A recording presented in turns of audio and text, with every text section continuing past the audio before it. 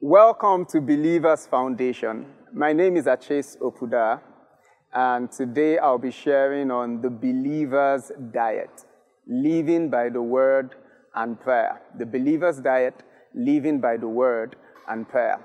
I think a good way to start will be with a word of prayer, don't you think so? Let's pray. Father, in the mighty name of Jesus, we ask that you speak to us from your Word.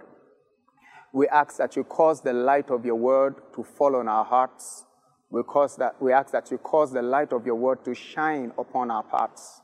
We ask that you cause faith to rise in our hearts, faith that comes by hearing and hearing by the word of God. We ask also that you confirm your word with signs following in our lives. In the matchless name of Jesus, we pray. Amen. Amen. So, talking about the believer's diet. You know, there are two things in life that define us. The first is our nature. The second is our culture. There are two things that determine our outcomes in life, our nature and our culture. When we say nature, we're talking about who we are on the inside, who we are intrinsically, you know, and that determines what we can potentially be. When we talk about our culture, we're referring to what we do, how we live, how we conduct our lives. And that determines what we will eventually be. So our nature determines what we can potentially be, but our culture is what determines what we can potentially be. All right, and so if we look into scriptures, if we begin at 2 Corinthians chapter 5 and verse 17, come there with me, 2 Corinthians chapter 5 and verse 17. It says, therefore, if any man be in Christ, he is a new creature. Old things are passed away. Behold, all things are become new. All right, so if any man is in Christ, Scripture is saying he is a new creature. So we are new creatures. One translation says we are a new or a different species. That means, in essence, that we have a new nature. What is that nature? It's the nature of God. In 2 Peter chapter 1 and verse 4. 2 Peter chapter 1 and verse 4. 2 Peter 1, 4. It says here, whereby are given unto us exceeding great and precious promises, that by these ye might be partakers of the divine nature, having escaped the corruption that is in the world through lust. So what we're seeing in these scriptures, in essence, is that we're new creatures. We have a new nature. And that new nature that we have is the nature of God. So we have a new nature, the nature of God. We have the life and nature of God inside of us. All right, and so we need to understand that. Now, let's also look at Colossians chapter 1 and verse 3. Colossians chapter 1 and verse 13, Colossians 1:13. It says, who has delivered us from the power of darkness and has translated us into the kingdom of his dear Son. So Colossians 1:13 is telling us that we have been translated from the power of darkness into the kingdom of God's dear Son. So we have moved. We have changed location. We are now in a new kingdom, and that new kingdom is the kingdom of God. You see, if I change location, you know, from Lagos, Nigeria, where I presently reside, to the United Kingdom, all right, when I get there, all right, I will have to make certain adjustments in how I live my life, because every kingdom has its culture. All right, there's a way that we do things in Lagos, Nigeria, that is different from how they do it in the UK. You know, case in point, I know that here in Lagos, I drive left-handed vehicles on the right side of the road. All right, but if I have that translation or we change location to the UK, I have to learn to start driving right-handed vehicles on the left side of the road. All right, so I'm saying all this to further buttress that point that every kingdom has its culture. And so if we've changed locations from the kingdom of darkness into the kingdom of light, then this new kingdom where we now live in has its culture. Hallelujah. So the kingdom that we belong to presently, the kingdom that we're living in and dwelling in presently is the kingdom of God. And every kingdom has its culture. The kingdom of God also has its culture. There's a way that things are done in the kingdom of light. There's a way that, we conduct ourselves in the kingdom of God. So here's the deal. Our nature and our culture must complement each other. If we have a divine nature and do not have a complementing culture, we won't be able to walk in the fullness of the potential that we have. And so because we belong to a new kingdom, because we now have a new nature, God's life and God's nature, all right, the onus is on us to learn to live our lives, to learn to conduct ourselves, in the way that complements the nature that we now have. Hallelujah. So let's look at the culture of the kingdom that we now belong to. What's kingdom culture for us believers? Hallelujah. Every kingdom has its culture. The kingdom that we belong to has, number one, a word culture. The kingdom of God that we dwell in, the kingdom of God that we now belong to, has a word culture. How do I mean? In the kingdom of God, the word of God is key. In the kingdom of God, the word of God is supreme. If we go back to the beginnings in Genesis, we understand, Genesis 1:1 says, in the beginning God created the heavens and the earth was without form and void, and darkness was upon the face of the deep. Spirit of God moved upon the face of the waters, and nothing happened until God started speaking. All right? Hebrews 11 says, we understand that the worlds were framed by the word of God. So the word of God forms the foundation for how things are done in this kingdom. So we're saying, in essence, that in the kingdom of God, we have a word culture. What does that translate to for us? If we have a word culture, it means we must feed ourselves the word of God consistently. All right? So feed yourself the word of God consistently. Remember, we said our culture is what we do consistently. If you do it once in a while, haphazardly, arbitrarily, it is not a culture. It's not a culture until it's something that is, going on in your life repeatedly, on and on. All right, so feed yourself the word of God consistently. Emphasis on the word feed, because in the kingdom of God, the word of God is food for us. If you open your Bibles to Matthew chapter 4 and verse 4, and also to Luke chapter 4 and verse 4, you will find Jesus making almost the same statement in both verses. He says, man shall not live by bread alone, but by every word that proceeds from the mouth of God. Hallelujah. In the kingdom of God, we don't live, we are not nourished simply and singularly by natural food. No, we feed. Our nourishment comes from the word of God. All right? So the word of God is food for our spirit. The word of God is what feeds and nourishes the new nature that we have. And so we must have a kingdom culture of constantly, consistently feeding ourselves on the word of God. So feed yourself the word of God consistently. F.F. Bosworth said several years ago, he said, many Christians feed their bodies 3 hot meals a day and feed their spirits 1 cold snack a week. And then they wonder why their faith is weak.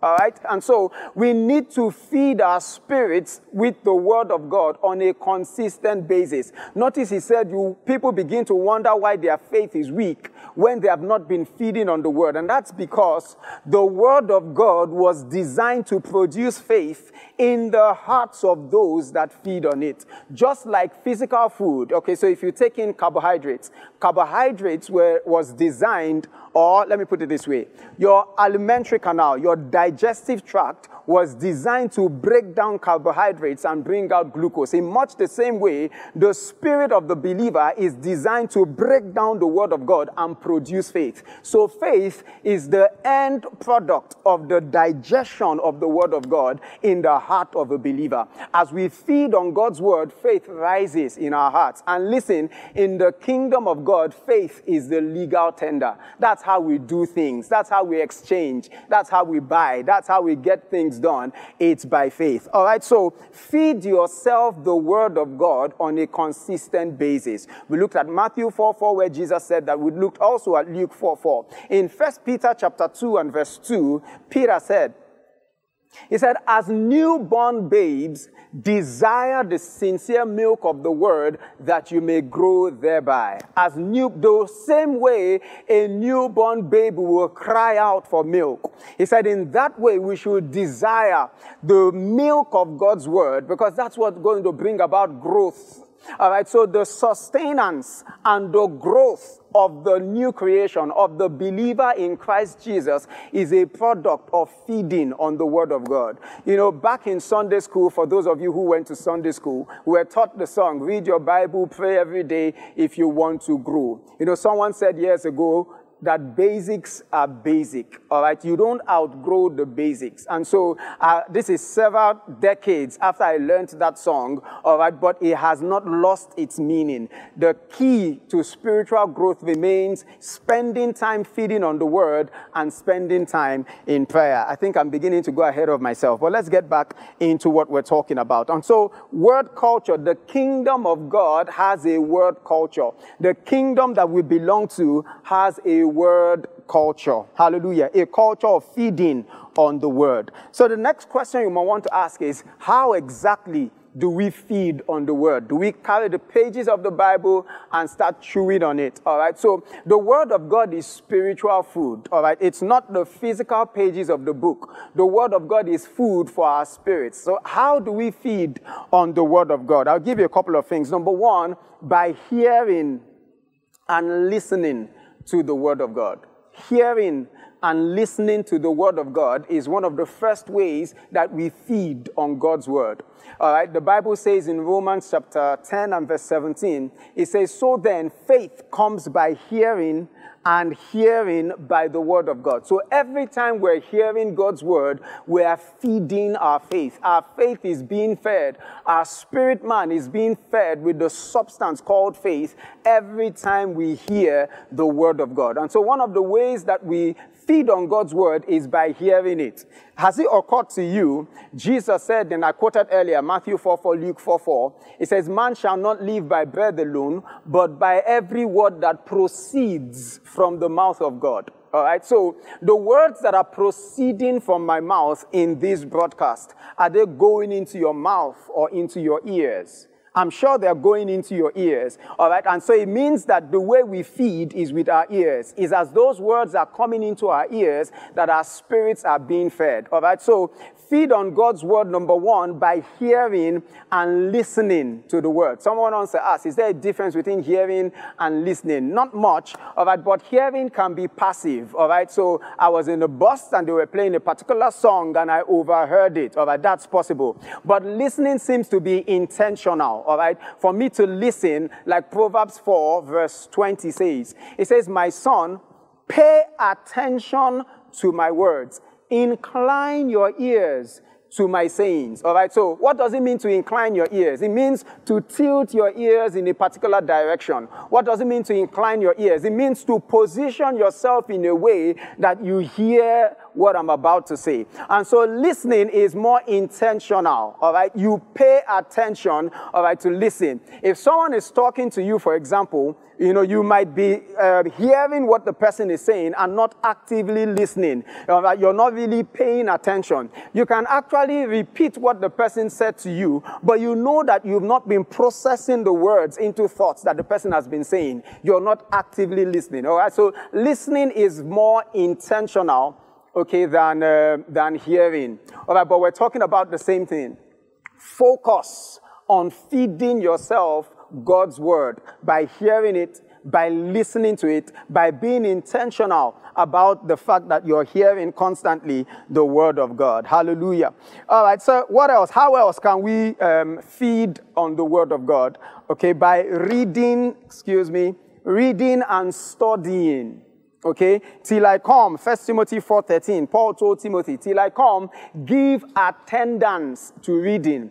Till I come, pay attention to reading, to public reading of scriptures. Until I come, pay attention, to these things. 2 Timothy chapter 2 and verse 15. It says, study to show yourself approved unto God, the workman that needs not be ashamed, rightly dividing the word of truth. All right, so we need to feed on God's word by reading and studying. All right, so reading entails, opening the pages of the Bible, or if you have it on your device, opening and just reading those scriptures and saying them to yourself, or reading whatever is in the Bible. And we should have it again. We say do this consistently. All right, so have a habit of spending time in the Word of God on a consistent basis by reading it. A daily reading plan is very, very helpful. All right, so the habit of just opening the Bible in the morning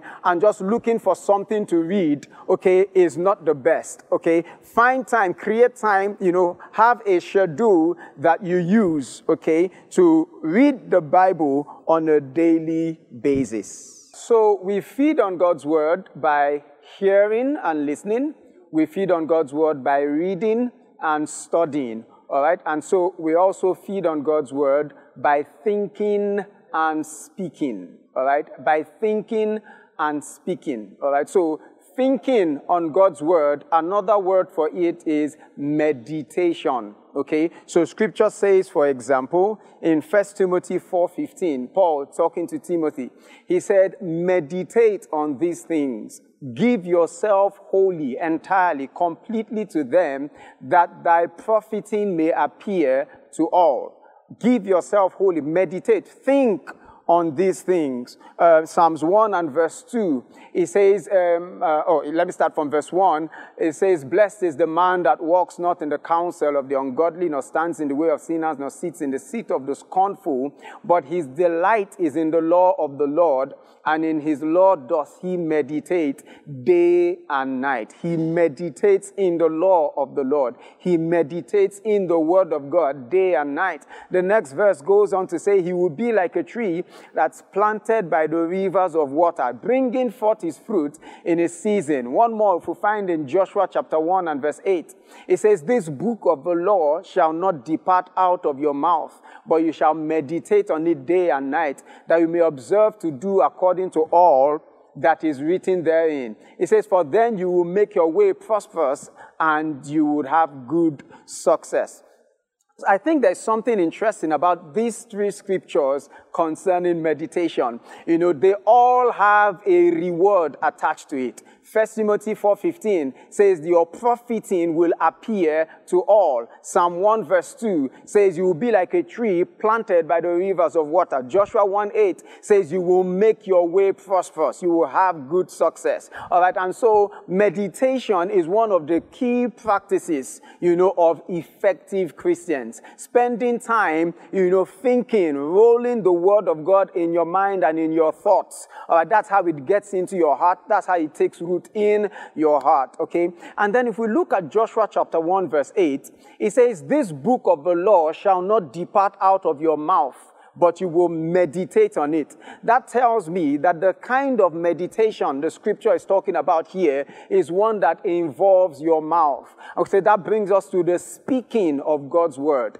When we're speaking God's word, on one hand, we're also meditating, because your mind usually will pause to listen to what your mouth is saying. All right, and so saying God's word to ourselves, speaking and declaring God's word, is one way of getting ourselves to think about it and to ponder on its truths. Okay, speaking God's word also is a way of expressing our faith. In 2 Corinthians chapter 4 and verse 13, Paul said there, he said, we having the same spirit of faith, as it is written, I believed and therefore have I spoken, we also believe and therefore speak. That means the spirit of faith has these two characteristics. It believes and it speaks. If you have the spirit of faith, you will believe and then you will speak. So the cycle of faith is incomplete without the speaking part. All right, so we should give voice to the word of God. We should keep declaring and keep speaking God's word. Romans chapter 10 from verse 9 to 10. It says, let me open it so I don't quote it wrongly. I hope that's all right. Romans chapter 10, verse 9 and 10. It says that if thou shalt confess with thy mouth the Lord Jesus, and shalt believe in thine heart that God has raised him from the dead, thou shalt be saved.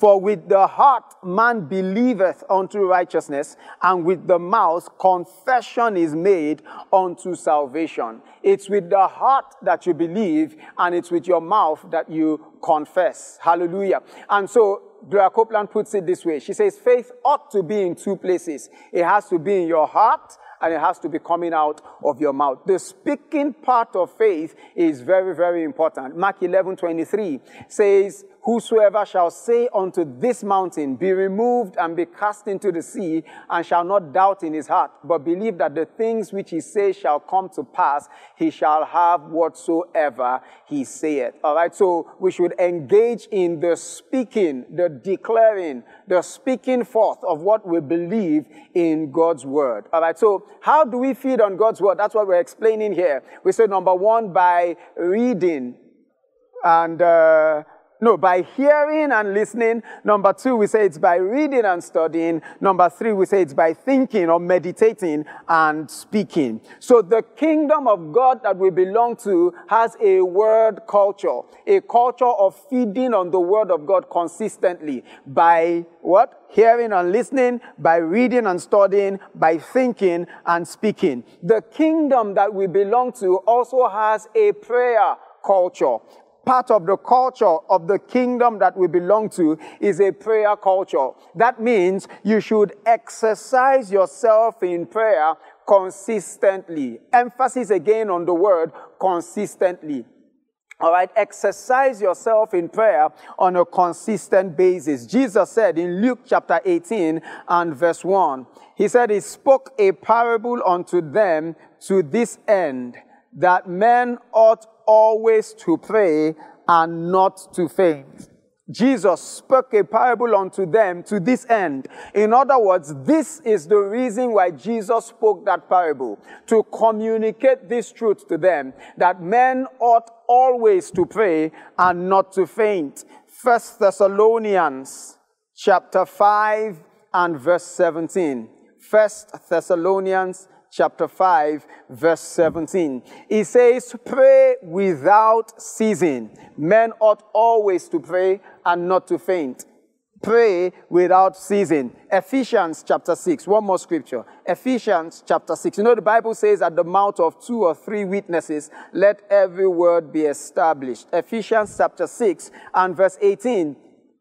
It says, praying always with all prayer and supplication in the Spirit, and watching thereunto with all perseverance and supplication for all saints. So the first 2 words again, praying always. Men ought always to pray. Pray without ceasing. Praying always. That tells us that God expects prayer to be a lifestyle for us. Prayer is not supposed to be what we do when we have a need, what we do when there is a challenge and we need God's help. Prayer primarily is supposed to be a lifestyle, because first of all, prayer is communing with God, all right? And so we must ensure that the relationship that we have with God is being maximized by ensuring that we're constantly in communion with Him. Jesus was teaching His disciples to pray in Matthew chapter 6 and verse 9. He says, after this manner pray, our Father who art in heaven, hallowed be thy name. All right, in this manner pray. And he addressed the prayer to our Father. That means prayer is something we do in God is the one that we are communicating with when we're praying. So prayer is communing with God. What else is very important to note about prayer is that prayer changes things. Hallelujah. Prayer changes things. Come with me to James chapter 5. Very interesting scripture. James chapter 5 and verse 17. James chapter 5. I'll start from verse 16. It says, confess your faults one to another and pray one for another that you may be healed. The effectual fervent prayer of a righteous man availeth much. The effectual fervent prayer of a righteous man availeth much. It makes a lot to happen. All right, it goes on in verse 17 to say, Elias was a man subject to like passions as we are, and he prayed earnestly that it might not rain, and it rained not on the earth by the space of 3 years and 6 months. Verse 18, and he prayed again, and the heaven gave rain, and the earth brought forth her fruit. Okay, so this scripture is just telling us that prayer makes things happen. All right, and it gives us Elijah's example, and is showing us what some of the things that prayer did. All right, so by the prayers of Elijah, it did not rain on the entire earth for 3 years. Hallelujah. And then when he prayed again, it started raining again. All right, so God is communicating to us in scriptures, all right, that prayer changes things. If there are things in your life that you desire to change, prayer is one of the tools that God has given to you to change it. What else about prayer? Prayer not only changes things, but prayer changes us. And I think this is very, very key. As a matter of fact, prayer often first of all changes us before it changes our situations. You see, prayer is fellowshipping and communing with God. There is no way you will be in close fellowship with someone and certain things about that person's nature, certain things about that person's personality don't rub off on you. If you have close friends, after a while you find yourself using certain mannerisms or certain slangs, and you realize you picked it from your association with this person. Well, he who walks with the wise shall be wise. Proverbs 13:20. In our relating and fellowshipping with God in the place of prayer, we pick on certain things from the nature and the personality of God, and we begin to change. You know, in the book of Luke chapter 9, come with me to Luke chapter 9. Something interesting happened. In Luke chapter 9, Jesus took some of his disciples to pray.